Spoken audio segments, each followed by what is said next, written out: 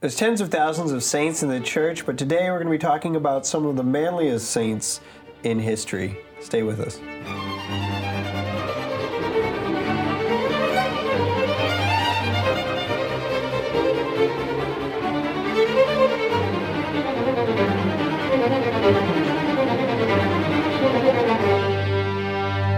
Today's handshake is giving up your seat to a woman. So a gentleman knows that the right thing to do in an overcrowded environment or situation, be it in transport, public transport, or at a school event or at church, if people are standing in the back, is to stand up and give your seat to a woman and do the right thing. I was at an event recently where this did not happen at all. It was an overcrowded room, and there was the lector that asked for everybody to slide in, please, please, please slide in, and people were jam-packed in the different rows there in the seats. And I looked, when I'm standing in the back, at 4 other women who are standing with me. But when the lector told people to move over, it was the men that quickly jumped in to those extra spots there. And that really surprised me. Not a single person in a rather traditional group of individuals was willing to stand up and give their seat to a woman. So I encourage you, be the man that sets an example, and by your example, it beckons other men to do the right thing by giving your seat up to a woman in need in these situations. Well, as we mentioned, we're going to be talking about some of the manliest saints in history today on today's episode. But before we get there, let's talk about subscribing. Be sure, if you're watching this on YouTube, to click the subscribe button and hit the little bell to get notifications when we release new episodes. And also subscribe on your favorite podcast platform of choice. We're on all the major platforms, so check us out, find us, and subscribe on your favorite podcast platform. Also, we really appreciate your support. Creating high quality content isn't free, and we really would appreciate your donations on Patreon if you feel so led as to donate. We have lots of different tiers with different reward options. So check us out on patreon.com/CatholicGentleman and see if there's a tier that might work for you. We really appreciate your support. Yeah. So Sam and I love saints. We're both Catholic. And in one of our previous episodes, that question was asked to us of basically, do we read the lives of the saints and how important it is? And I would say yes, right? That the church has a history, of course, of the church triumphant, right? Those saints that are in heaven, and that's the path that we are trying to be on, right? Mm-hmm. Here in this life, right, we shoot for heaven. We don't shoot for purgatory, right? There's a saying, right? Those who shoot for heaven get purgatory.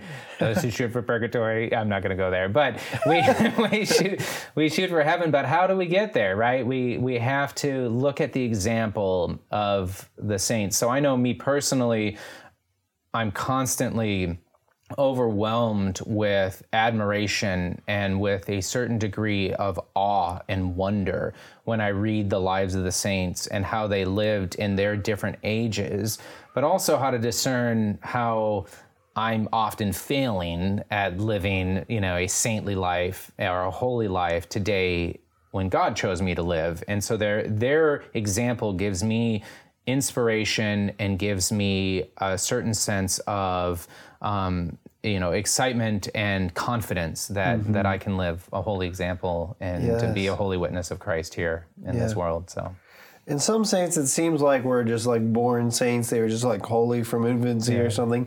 But other saints, like it was a struggle for them, and it took them years of overcoming themselves before they reached that high state of sanctity. So wherever you are in your journey, whatever your natural inclinations, it gives us hope that we can all achieve sanctity. Yeah, agreed.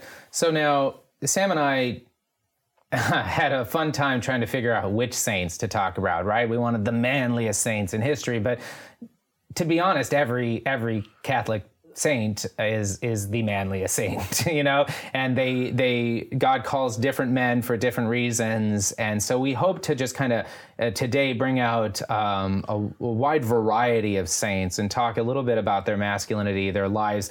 It's not going to be an extensive biography of any of these saints. We really want to connect it to the person that this saint was and how we can find inspiration from those men. Yeah. So. If you want to know more, look them up. But some of these are a little more well-known saints. Yeah. Some of them are maybe ones you've never heard of before. That's right. So diving right in. The first saint that we decided to choose was Saint Athanasius. So Saint Athanasius has been one of my favorite saints for many years, to the point where I wanted to name one of our children Athanasius. But my wife wouldn't let me. But I was like, we could call him Naish for short. That would be awesome. And she's like, maybe a dog. And so, nevertheless, not to lessen the grandeur and amazingness of this saint. So Saint Athanasius lived in around the 300s. So he was an early church father. Today we revere him as a doctor of the church, right? Mm-hmm. So there's not many doctors of the church. If you don't know about that, definitely look it up. So he's been honored as the doctor of the church. One of the things that Saint Athanasius did is fight the Arianism, the heresy of Arian, or the Arianism heresy. And so that heresy denied the divinity of Christ. And so it lessened him to kind of like somewhere between man and God. And we saw this as such the church saw this as such an issue, right? So they had the council and the Council of Nicene, and we had Saint Athanasius, who was one of the primary defenders of the divinity of Jesus Christ.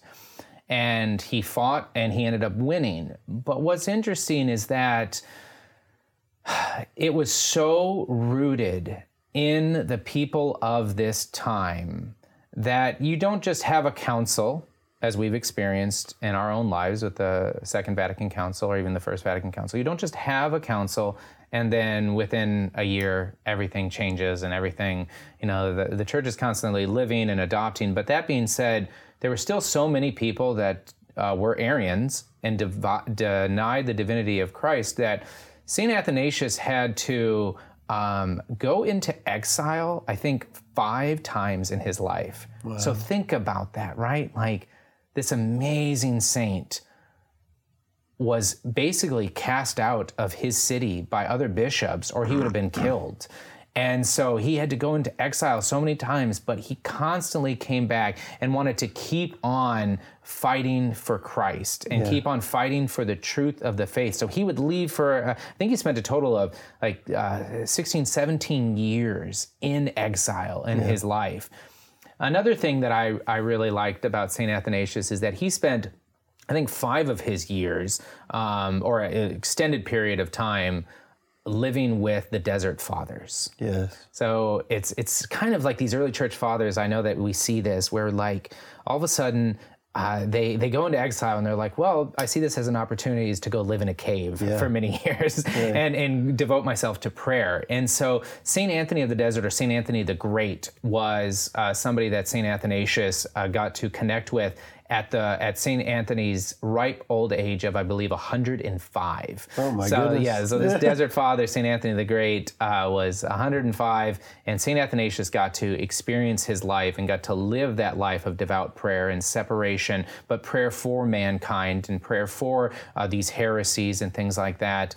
And he actually ended up writing the first biography. We have the first biography of St. Anthony of the Desert, and by St. Athanasius. So I think the example that he sets for us is that stick-with-itness, that resiliency, that to be chased out, 5 times, 17 years of his life when all he wanted to do. He also has an incredible ability in his writing. So, to connect kind of a physical living with a spiritual living, with an intellectual growth that I admired and I do admire very greatly. So definitely check out St. Athanasius.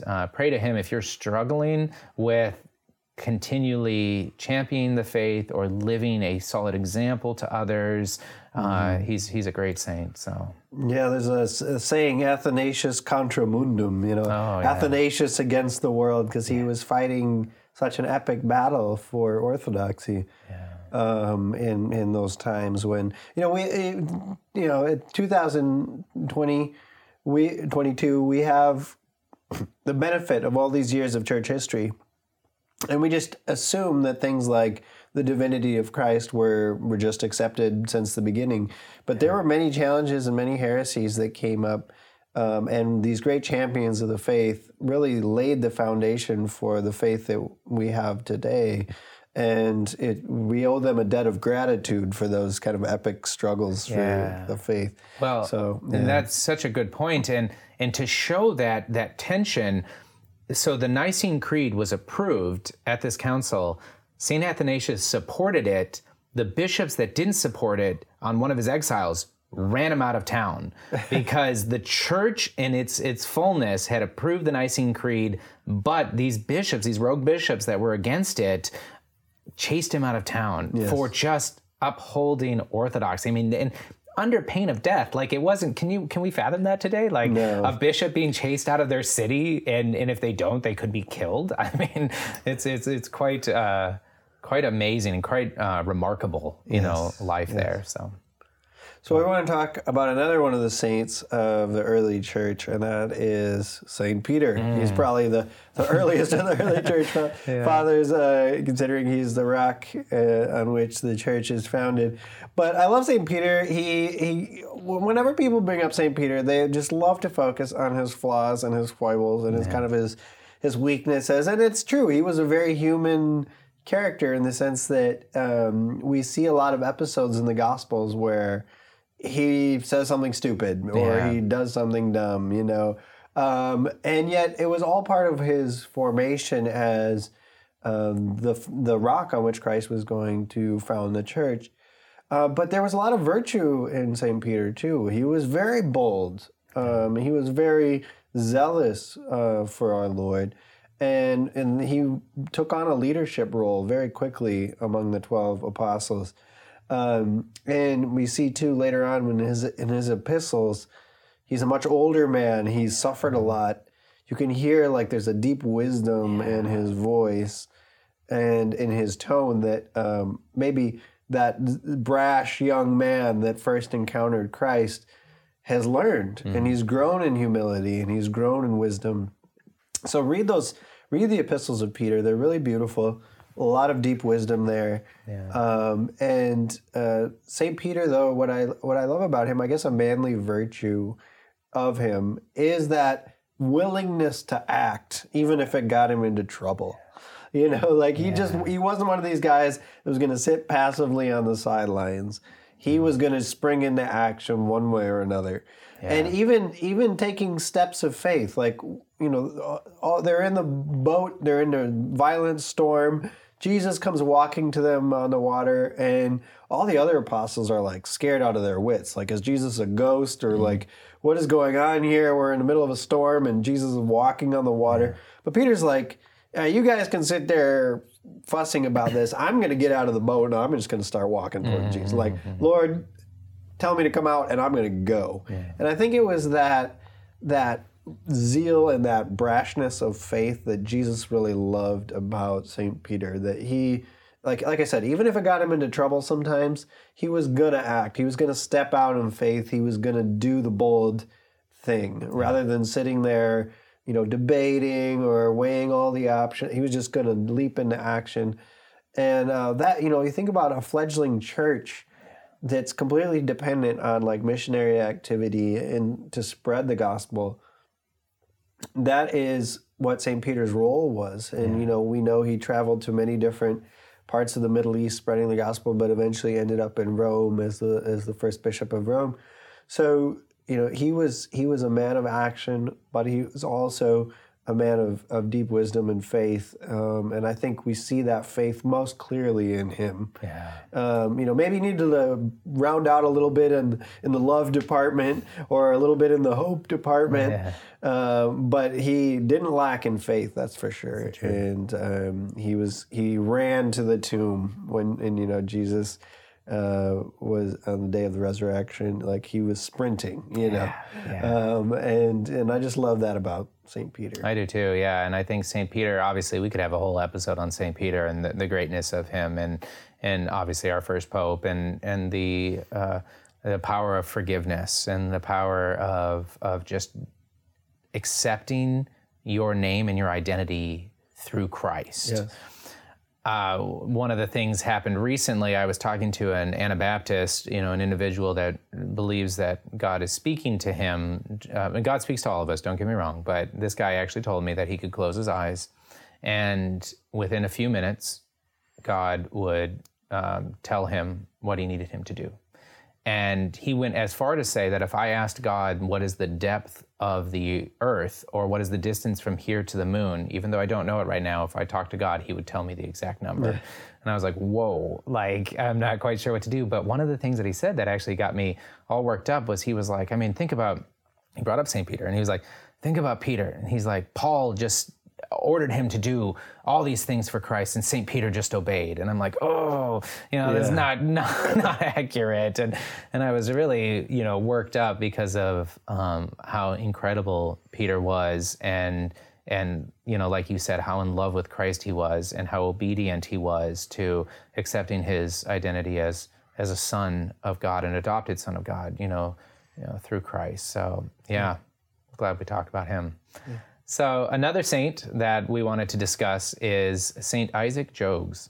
So if you don't know who St. Isaac Jogues is, I encourage you to look it up, although do so, not with your kids or something like that, because his life story is grueling and is really intense. And so St. Isaac Jogues is considered one of the primary, if not principal, North American martyrs. Yeah. So he came from Europe to Canada to evangelize the Huron Indians. So he came and he had a real zeal and a real heart for evangelization and mission work, and praise God for that. So he came here and he suffered everything from starvation to illness to physical abuse and beatings from the Huron Indians. But he did so with a certain peace that belongs only for those of us who are united to Christ. So, one of the things is St. Isaac Jogues was imprisoned for 13 months by the Indians that saw him as a sorcerer, or saw him as some sort of, threat, of course, to their way of life. And we'll go as far as within those 13 months, he ended up having fingers cut off, fingers chewed off, fingers just completely smashed, destroyed and stuff like that as a way of torture. Finally, he escaped and he was sent back to Europe. And what did St. Isaac Jogues do within a year after being at Europe is he begged his bishop to send him back to Canada. Why? Because he knew the truth, and he so desperately wanted men to experience this truth and to have the love of Christ within them and to understand that they are saved through our Savior.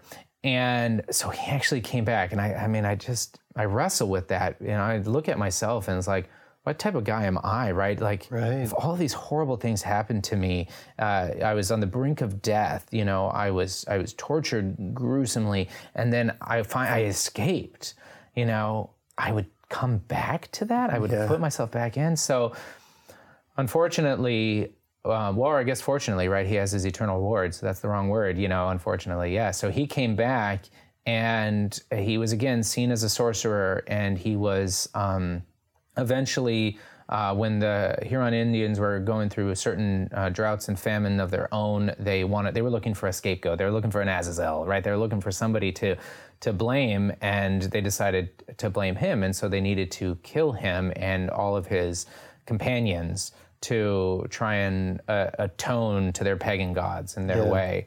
And so he did convert people, though. People were converted to Christ because of his will and his fortitude. And so I think that that's something that I acknowledge with St. Isaac Jogues is courage.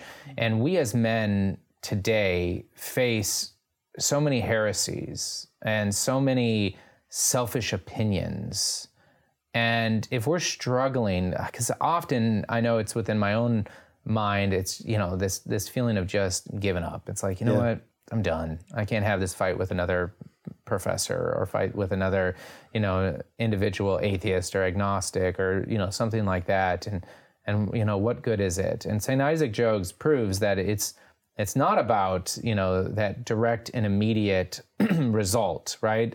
I don't have to see that conversion, but I have to follow God's will, and I have to do his will, and I have to do it out of love and unity with Christ, and do it with courage. And so, if you're struggling with courage, if you're struggling with that fortitude and perseverance necessary to live the gentlemanly Catholic life, I encourage you to turn to St. Isaac Jogues. So. Yes. Yeah, I mean, the love that he had that would drive him back to those horrible circumstances where he knew he was probably going to meet his end, He obviously had a deep love for the Native American people that he was evangelizing, even though they had no love for him. And it's that kind of witness of suffering. And some of these North American martyrs are all of them were unbelievably heroic, and suffered things that we can't even imagine. Look him up, and he should be better known, I think, especially in North America. Look him up if you haven't before. And we want to talk about another martyr for the faith in completely different context, and that's in South America. But this one, this saint is kind of close to my heart, for being from Oklahoma.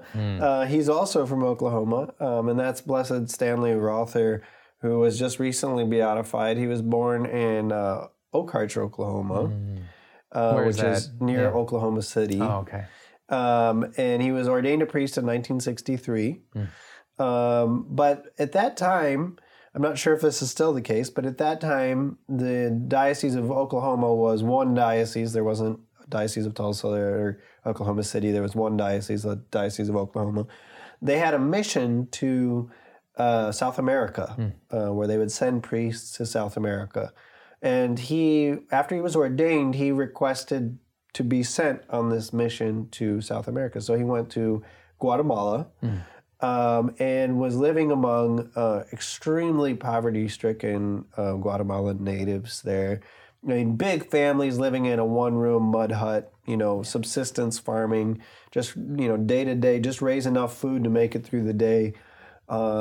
Extreme poverty, extreme illnesses constantly, just completely destitute people there. And he really helped educate them. He helped attend to their daily needs. He doctored them when they were ill. He helped build, irrigation ditches to help increase their farming productivity, things like that. Obviously evangelized them and taught them the faith, catechized them, celebrated Mass for them in their native language. He learned their native language and translated the New Testament into their native language for them. So just a really heroic and a missionary sense. Very similar to Isaac Jogues, though, in the sense that a little different circumstances, but there was a lot of political unrest in Guatemala at the time. There was, the political government that was in power, but there was also these guerrilla warfare they were fighting the government, and the Catholic Church was kind of caught in the middle, trying to maintain peace, but also continue to minister to the natives there. And similar to Isaac Jogues, Blessed Stanley Rother was sent home to Oklahoma for safekeeping. But when he was there, his heart was just with those people back in Guatemala. And he said, a shepherd can't run from his flock. And so he said, I'm going back to Guatemala. So he did, even though he knew that many, many Catholics had been killed by this political conflict that was happening at the time. Well, as soon as he went back, his name was put on the hit list. And before long, they broke into his home and threatened him and ended up killing him as part of their attacks on the church in Guatemala. And so he has been declared a martyr for the faith, and he was beatified in 2017, and there was 20,000 people at his beatification ceremony. And they're building a huge shrine to him in Oklahoma City. It's really cool. Really beautiful shrine there. So it's kind of, and again, just kind of special for me as someone who lives in Oklahoma, but also another martyr for the faith who, kind of similar to Isaac Jogues, wouldn't give up. He wouldn't give up on the people that he was ministering to. His heart was with them. He wasn't going to abandon them.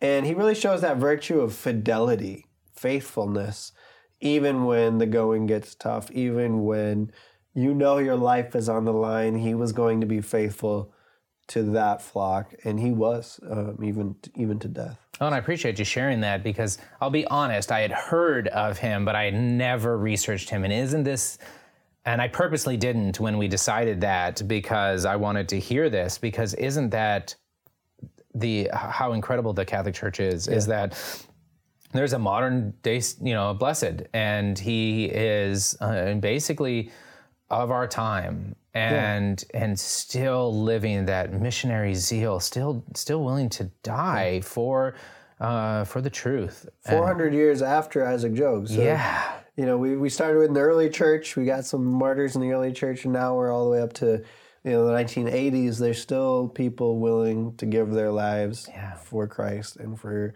the Catholic faith. Yeah, and I'm so grateful for you sharing the building of that shrine to him, because that is such a beautiful tradition within the church. Yes. And I mean, we've got the great ones, throughout the world, but I got to build a shrine to St. Joseph. Our Lady wants a shrine built here, Guadalupe, or, St. Joseph in Montreal, and these beautiful ones. But there's also all these other saints that, kind of deserve that. Yes. And the fact that the church and this beautiful shrine that you shared with me in show prep was really comforting to my heart that that we're still doing that. So awesome. So another saint happens to be a martyr that I want to bring up, 6th and 7th century saint. I know there's not humor during his time in his life, but I find a bit of humor in the life of Saint Boniface. And so St. Boniface, we had to bring him in as one of the manliest saints, right? Because there's that famous story of the Donner's Oak, or Thor's Oak, right? So St. Boniface wanted to I believe, leave Europe, England, and go and evangelize the Germanic tribes, or the people of Germany. He's considered the apostle of Germany now. But he wanted to go and evangelize that group of pagans in Germany, many of them believing in the Norse gods and of their Scandinavian roots and things like that. And there's this famous story that all of these Scandinavian or Norse, pagans are around this giant oak tree, and they're praying to it because it is the embodiment of Thor, right, the god. And it's also called Jupiter's Oak or Donner's Oak, this oak tree. And St. Boniface saw it, and he was just like, no, this can't happen. And so he runs, takes an axe, and he starts chopping down this Norse god in front of them. And as the legend has it, is that this huge wind blew and knocked the tree over, like finished quickly, right? Finished the job, because if anybody's ever taken an axe to a tree, especially a big oak tree, it takes hours. Like, it's not something you're going to cut down within 5 minutes to really make a point. And so this wind blows it over, and all of these pagan, uncatechized individuals expected Thor to send down a lightning bolt to kill Boniface. And when then that didn't happen, they started respecting him, and they started really open to that discernment. But what is so interesting about St. Boniface is he didn't want to do anything with his life but evangelize these people. But he ended up having to go one after the other and solve church issues. So he was going to Germany, and there were non-bishops that were proclaiming themselves bishops, that were ordaining priests, and these priests weren't properly ordained, and they actually didn't have appropriate catechesis. So they were, in many cases, unknowingly seeding heresy and things like that. And St. Boniface, you could just picture him rolling his eyes after like the 30th time, the Rome sent him to these parishes that are clearly teaching something anathema to the faith. And so he would have to go, but all he wanted to do was evangelize these people. And so these particular people. And so St. Boniface was going and he was stamping out heresies, and he was, and he was fixing bishops, and he was, excommunicating people, and he was just going through this. But his heart's desire was always longing for the ability to be a missionary to these people in Germany. And so it finally happens, right? So during, and he gets chased out a few times and things like that. The exile is still happening in the 6th and 7th century. And he goes to Rome. Finally, he is given permission to go back to Germany, to this kind of Netherlands, Germany region, and evangelize to those people. So I can just see St. Boniface just being so excited to finally get to do what his heart's desire is. He goes there, he spends just under 2 years, he converts and catechizes 52 people, and then they're all martyred. So he gets his eternal reward for sure, but this wrestling with what he wants to do, still for the glory of God, but what God needed him to do is so alive in the life of St. Boniface. And I love that, because those of us men who are constantly trying to do the will of God and are constantly wrestling with this on a daily basis of, God, what are you calling me to do? What do you need me to do? Versus having a heart to do this, or having a preference to do this, we still have to be obedient to God's will and to the church. And St. Boniface really gives us. So if you're wrestling with this on a daily basis, I know I do, and you're struggling with what you're currently doing versus what you want to be doing and stuff like that, and you're turning it over to God's will, turn that over to St. Boniface, ask him for his intercessory prayers, look to him for that guidance and example, and I'm glad that we could bring him up. So that's great. And I think, too, we forget just how dangerous, the Europe was early on. Again, we think of the early days of Europe as just, it went from the Roman Empire straight to, great cathedrals and Christendom. Well, no, it was for centuries. It was, roving bands of barbarians or pagan tribes that were, very vicious to outsiders. It was a dangerous place, and yes, Christianity eventually tamed and civilized Europe, but it was initially after the fall of the Roman Empire kind of a crazy place, and so it was to go into a pagan tribe's territory and chop down their tree. It was a pretty bold move. So he could have easily died right then and there, but he didn't. So God preserved him and protected him, and he eventually converted many of them. So that's a beautiful story. Yeah, it is. So another thing we want to talk about is not a martyr, but he is a heroic young man nonetheless, and that is Blessed Pier Giorgio Fossati. He was born in 1901 to a kind of a wealthy family. His father was a newspaper owner, very influential among the kind of the elite of Italy, Turin, Italy, where he lived. But from a very early age, Blessed Fossati was extremely generous, and his heart went out to the poor. There's stories told of one time a beggar lady and her son knocked on the door of the family home begging for something, and her son had no shoes. So Blessed Fossati took off his shoes and gave them to the boy.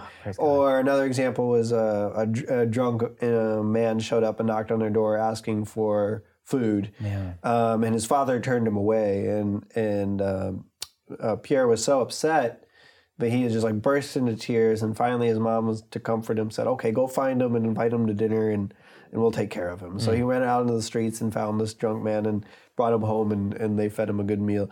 But so from very early age, he had a heart for the poor, and as he got older, that only increased. And his father, again, being a wealthy man, when Pierre was getting older, offered him either a car, which was a huge luxury at the time, or a big sum of money, like his own personal fund that he could, and he chose the fund not to spend it on himself, but to give to the poor. And so he would go around finding people in need, and people, invalids, buy them medical equipment, other ways of taking care of the poor. His heart was really in that.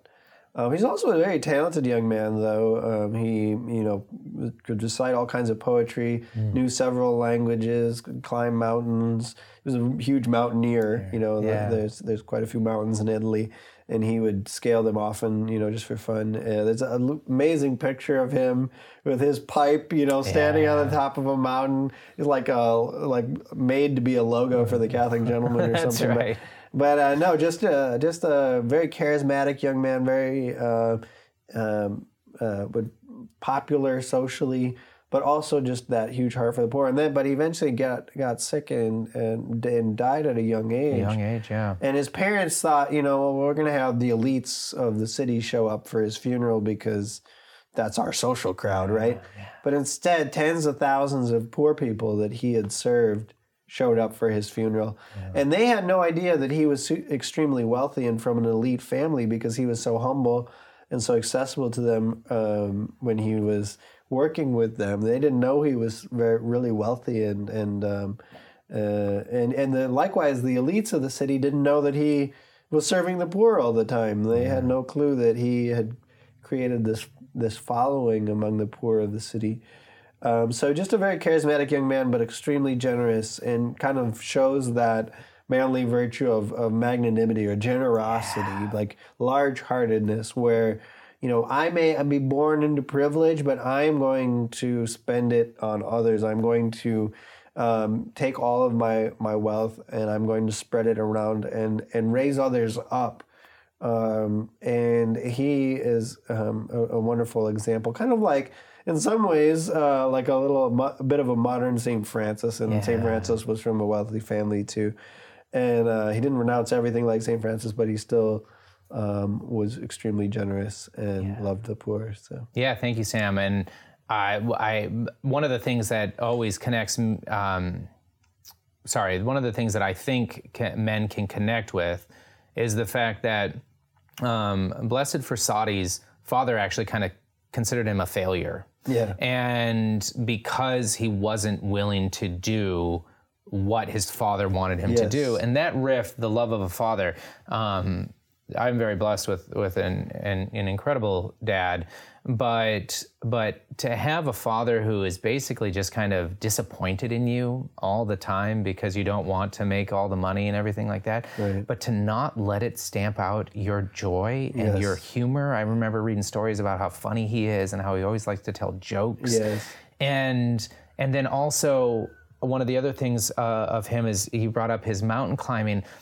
I remember his connectivity to God's creation really comes out, right? And I love your connection with St. Francis, because that's not where my mind was thinking, but you're exactly right.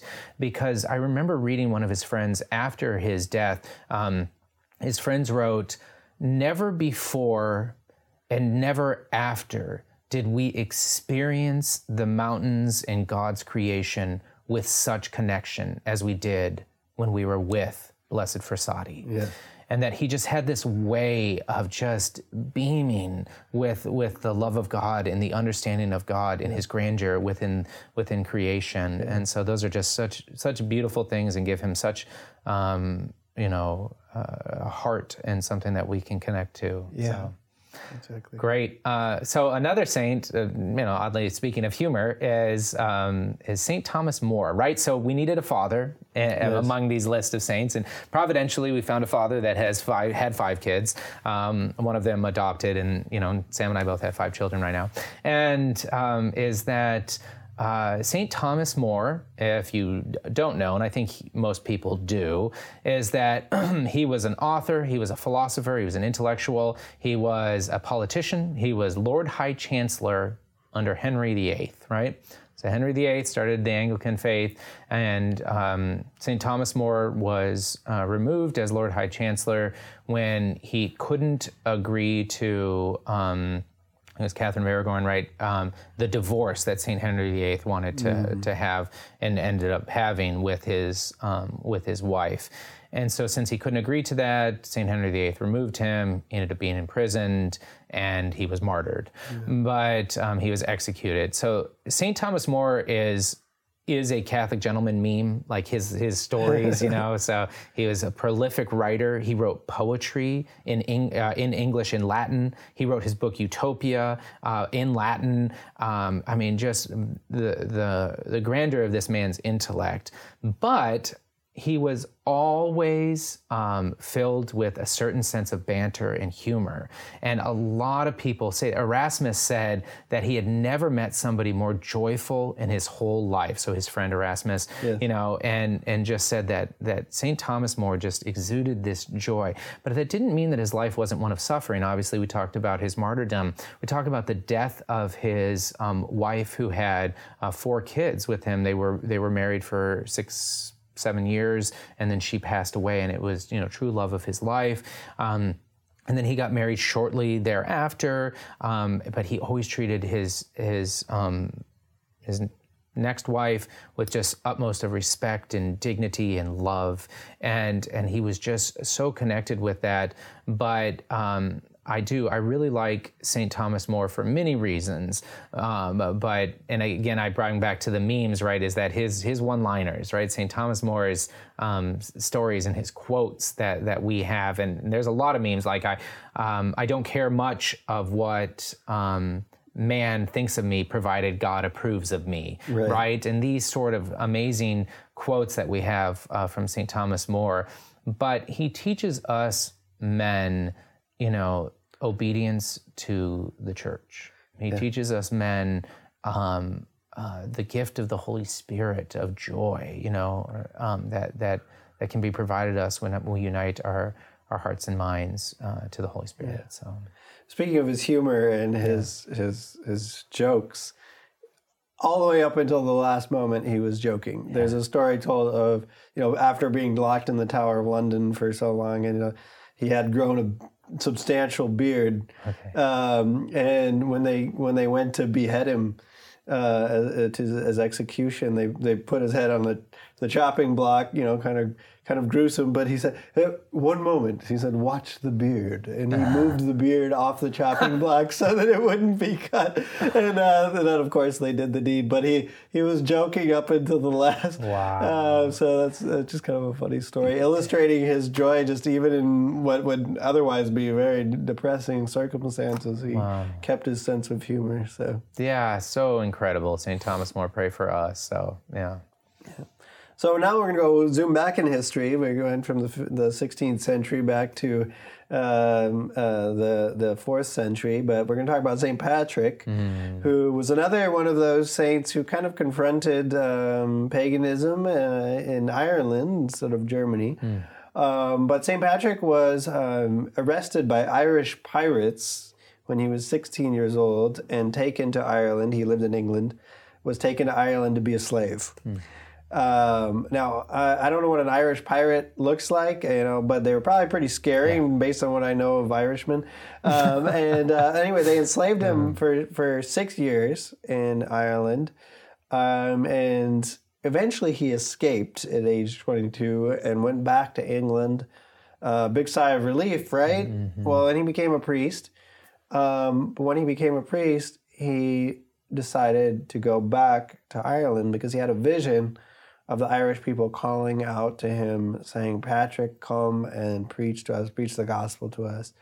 And so he went to Rome and asked permission to be sent as a missionary to Ireland. So we've seen this several times now with Stanley Rother and then Isaac Jogues, where people have been persecuted, and yet the love of Christ compels them to go back and minister to the very people that caused them suffering. And that's exactly what we see with St. Patrick. So he went back to Ireland and started evangelizing the pagan tribes there.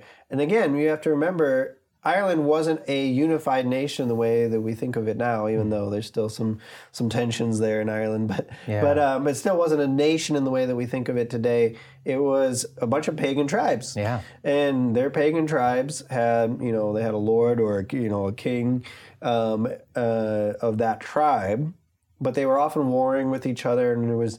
So Patrick would show up, and the religious leaders of these tribes were called Druids. We've all heard stories about Druids and Stonehenge and all of this. Right.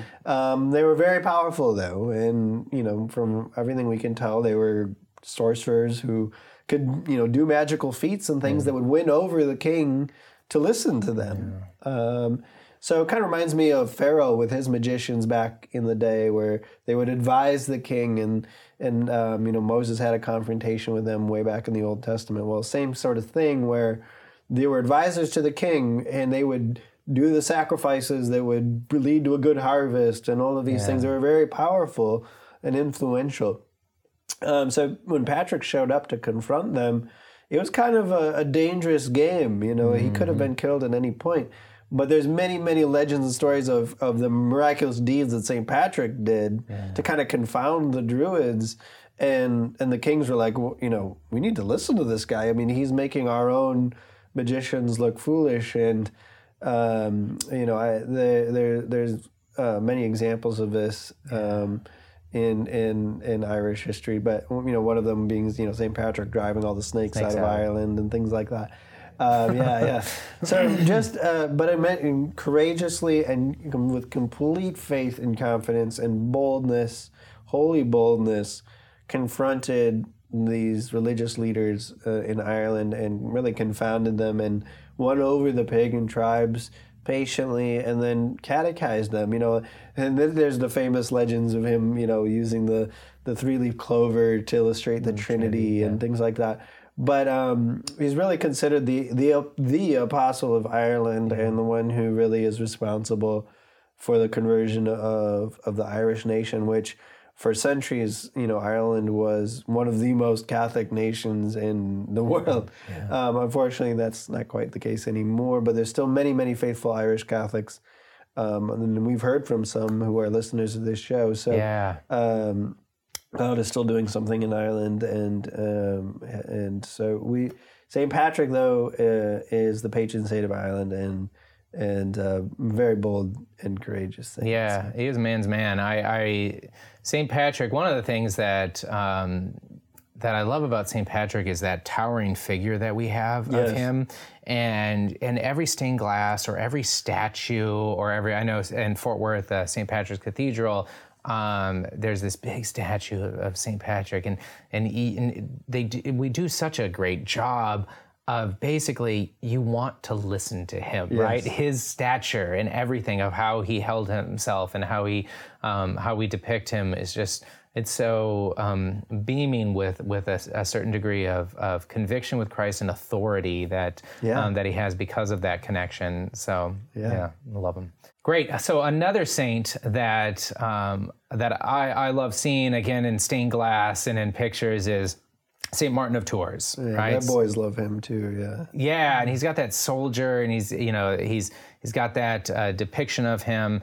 And he was really an incredible man. So he wasn't Catholic when he was born, right? He was born pagan in some sort of, religion in the 3rd or 4th century, again, back there. And St. Martin of Tours was converted to Catholicism while he was a soldier. And what's so interesting is that he continued to be a soldier, but he radically transformed his life to the soldiers, transformed his life and led an example to the soldiers that were still around him. And he did. He refused to do impure entertainment. He refused to use vulgar or crass language. He completely radically changed himself for the sake of being an example and a witness of what it means to be a man devoted to Christ. in his time and in his age. And so then there's another famous story of St. Martin of Tours that we have to connect with, and that is his fraternal charity, or his love for his brothers, right? So real quick, St. Martin of Tours, when he left the military, he became a deacon, then a priest, then a bishop, and so he moved up the ranks. But there's a famous story that he was going in the dead of the night when it was freezing cold, and there was a beggar on the ground, freezing and shaking because of how cold it was. And St. Martin of Tours took off his cloak as a soldier, and he cut it in half, and he wrapped half of it around the beggar. Yes. And he had a vision later that night of Christ holding his cloak and saying, how much St. Martin of Tours loves me, yes, and how much that meant to him. And so St. Martin of Tours, without going much into it, teaches us this amazing example of fraternal love and fraternal charity that we owe to our neighbors, yeah, right? That we have to live a lifestyle that is a witness of neighbors, not justifying maybe crass or language because that's what they do. But no, you can be loving and be a stalwart example of what it means to be a man on fire for Christ or devoted to Christ, obviously through Our Lady. And St. Martin of Tours gives that example, as we've heard of, with Blessed Giorgio Frassati and many of the other saints, of giving of your possessions for others, not thinking of yourself, but thinking of them. So yes, absolutely. So we're going to go from Tours, France, to Japan now, and we're going to talk about a saint that really isn't as well known, but maybe should be, and that's St. Paul Miki. Mm-hmm. St. Paul Miki was born in 1562 to a Japanese family, a very wealthy family. But the Jesuit missionaries showed up, and they evangelized the people there in Japan. And Japan has always been a country that's been very difficult for Christianity to make any inroads. I mean, they have such a devout culture of their own religion, Shintoism and Buddhism there, that is so deeply ingrained in the culture that Christianity through the centuries has had a very difficult time converting Japanese people.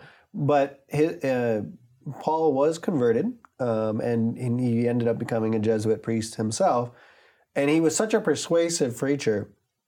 The authorities, the political authorities said, we got to crack down on this. I mean, this guy's converting way too many people. Yeah. So he rounded up Paul Miki and a bunch of the other missionaries that were working with him, and they said, well, we're going to make an example out of these guys. We're going to crucify them. Mm. So they literally erected some crosses and hung them on the crosses. But before they executed them, Paul's like, I want to say one last thing. And he preached kind of a sermon from the cross. And just to read a little bit of what he said he was accused of coming from another country to corrupt the Japanese people because their religion was so tied up with their ethnicity. And he said, the sentence of judgment says these men came to Japan from the Philippines, but I did not come from any other country. I am a true Japanese. The only reason for my being killed is that I have taught the doctrine of Christ. I certainly did teach the doctrine of Christ. I thank God, for it is this reason that I die. I believe that I am telling only the truth before I die. I know you believe me and want to say to you all once again, ask Christ to help you become happy. I obey Christ. After Christ's example, I forgive my persecutors and I do not hate them. I ask God to have pity on all, and my blood will fall as a seed on the soil. And he was eventually executed, but he forgave his persecutors before he was executed.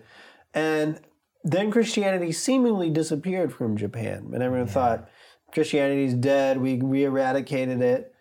And later on, centuries later, when Christian missionaries came back to Japan, they thought that Christianity had been wiped out. Well, then they found out that there were actually tens of thousands of Christians that had gone underground in Japan. And so that martyrdom actually was not fruitless. There were actually many, many Christians in Japan, even though they had to practice their faith secretly to avoid execution. They had figured out a way to do that. And so the missionaries thought when they came back there was no Christians left, and there was actually thousands of them. So his martyrdom actually did plant seeds that bore fruit centuries later. So. Amen. It's just powerful, and what an amazing man. And it's a modern, not modern, 16th century, but Saint Stephen, right? Yes. The first martyr that we have in Scripture, and we see that in Saint Paul Miki, right? Just this willingness. I mean, and going back to, we've chosen a lot of martyrs. I mean, it wasn't really intentional, but all of these people just died with a certain zeal and a certain joy. Yeah. I mean, it's just incredible, and a willingness, and we have to reflect on ourselves. Now, I encourage our listeners, right, if you start going down that road and you start thinking less of yourself and everything like that, to pass yourself over to the Holy Spirit and just say, Holy Spirit, just pray that you ever put me in a situation like this, that you give me the inspiration and the courage to do what's necessary, and then stop, fettering about it, or fettering about it, or worrying about it. But man, what an example that we have with men like him of what's possible without fear, because you know the truth. And it makes me think of all these St. Polycarp or St. Ignatius of Antioch and these different, martyrdom stories, and when they're there, just trusting in the Lord. And so that's so beautiful. The blood of the martyrs is the seed of the church, and we see that in the very beginning of the church all the way to modern times. Yeah. And the martyrs are always what fuels the church in its growth. Yeah. It's that sacrificial love. So, agreed. So a couple more. We're almost done. We got a couple more to talk about, and then we'll. Like we said, there's thousands that we could talk about, and we had to narrow it down. And this was a narrowing of a narrowing. So that said, so the last one that I want to talk about is Saint John Chrysostom, right? So Saint John Chrysostom, an early church father, doctor of the church, just an amazing, amazing man. Also called the Golden Mouthed. The Chrysostom, right? Because I think it was St. John of Antioch is also, where he was from. And so, but we know him as St. John Chrysostom, which Chrysostom means golden mouthed or golden tongued, because of how incredible he was at speaking.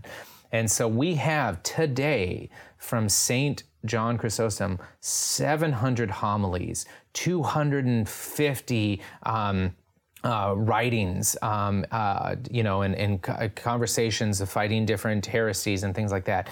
Multiple explanations on the gospel accounts or different books of the New Testament. And so, he's just prolific writer that we have in St. John Chrysostom.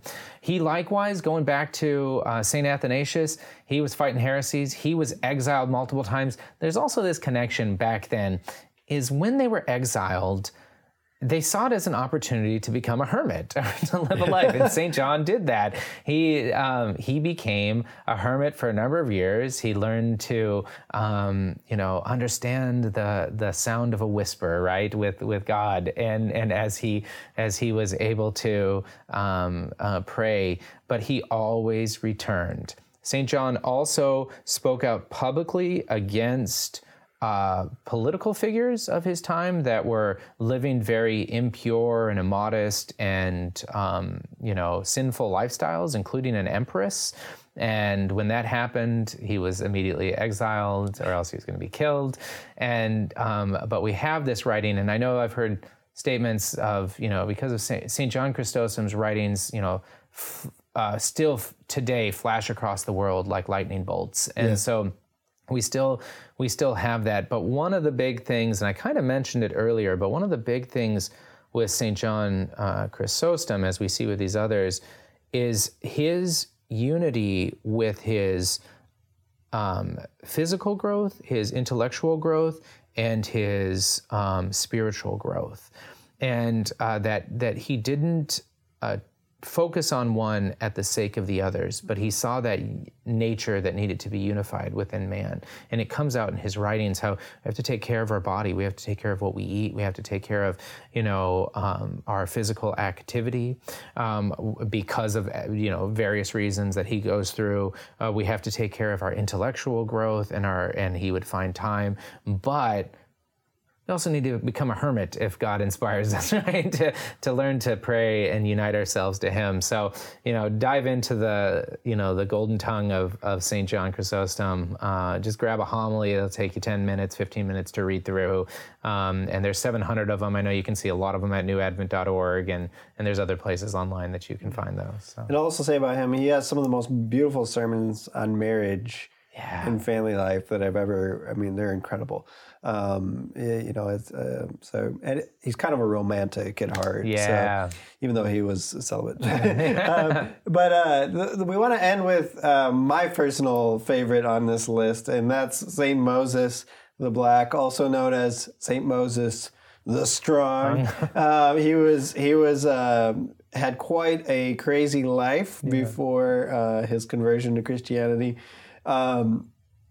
First of all, he was a slave, Roman in kind of the Roman Empire, but was actually kicked out because he was accused of murder. And then after that, he really kind of went nuts, and he roved the Nile Valley, marauding and robbing and killing people, and was really just quite a thug. You know, he's just not a very nice guy. And then he joined a band of other violent criminals, and they just kind of tore up the countryside, robbing and doing what criminals do, I guess. And what you do back in the 3rd century, I don't know, but it was not good stuff. I'll show you that.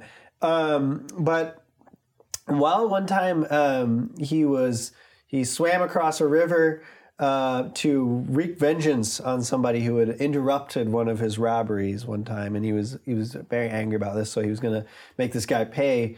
And he was just about to kill this guy when the authorities showed up and were going to arrest him. Well, he got out of there and ran off into the desert. And in the desert, he encountered an early community of hermit monks. And he hid out with them and said, "Hey, can I stay with you guys for a little while?" I don't know if he told him he was on the run or not, but he ended up hiding with these hermits. And he was so blown away by their peaceful, contemplative life that he had a profound conversion. And he's like, I'm gonna be a Christian. So they baptized him. He joined them as a fellow hermit. It was not easy for him, though, to kind of forget his old ways at times, learning this new way of life. So he was actually attacked in his hermit cave, the story is told, by some robbers. Kind of ironic. How the times have changed. But he was so physically powerful and huge that he subdued all the robbers, and he dragged them all to the chapel where the other monks were praying. And he's like, "I no longer believe that it's right to do harm to these men as a Christian." It's like, what should I do with them? And all the other monks, helped him out, and they ended up, dealing with the criminals in a Christian manner. But it's kind of amusing. Like, I can just picture him like knocking all these guys out and dragging them to the chapel. But he was that physically powerful, and throughout his life, he was known for his huge size and strength. But he learned a new kind of gentleness as a Christian. Another example kind of told of his life that I really love is that throughout his life, after his conversion, it pained him to be critical or judgmental of anybody. And one time, one of the brothers in kind of that early monastic community had sinned in some way, and all the other monks had gathered together to figure out a suitable penance for this brother. And Moses refused to go, and they said, "No, you're part of this community. You're going to come." So he went, but he had like a jug of water over his shoulder with a hole in it, and it was leaking water out. And they said, "What's with the jug?" And he said, "My sins are running out behind me, and I'm here to judge my brother." And it was just kind of his humility, his profound humility. He's like, "I'm such a sinner. How could I possibly, pass judgment on a brother of mine?" And at that point, they all forgave the other brother. And it just shows that radical forgiveness, that he experienced radical forgiveness himself. And ever since then, there's no way he could condemn anyone else. But again, known for his, size and strength, his former kind of violent way of life, but then had this profound conversion Christ. So great. And God calls all men, right? And we've had an episode on that. We had an episode with Boss Rutan. You know, we've had episodes with CFR and Dominicans and different priests and different men of every walk of life. And this is just a great example to round out our saint story. So, you know, there's like 1,000 more that we could talk about and that we want to talk about maybe on other episodes, but hopefully, you know, some of these saints have given inspiration to our listeners. Yeah. So, but time for a nightcap, huh? That's right. So we'll wrap up with a nightcap. Speaking of caps, I want to show off a hat. That is a great nightcap. Every man should have at least one good hat in his arsenal. This is the Catholic Gentleman hat, which you can get on our store, but it doesn't have to be this one, although this is a great stylish choice Yeah, agreed. for any man. But I also have at home like a dress hat that I wear at Mass sometimes. Yeah, there's a long, great tradition of hats, you know, in hundreds and hundreds of years, and some of the more dress hats, stuff like that, have kind of fallen out of style. We appreciate them. This hat is great. The Catholic Gentleman logo is so intricate, so we tried embroidery and that didn't work, and so we have this great leather patch, which is also something that we love, is leather. So I encourage you to check it out.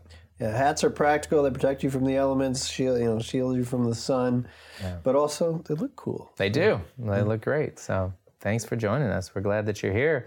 And as we end all of our episodes, be a man, be a saint.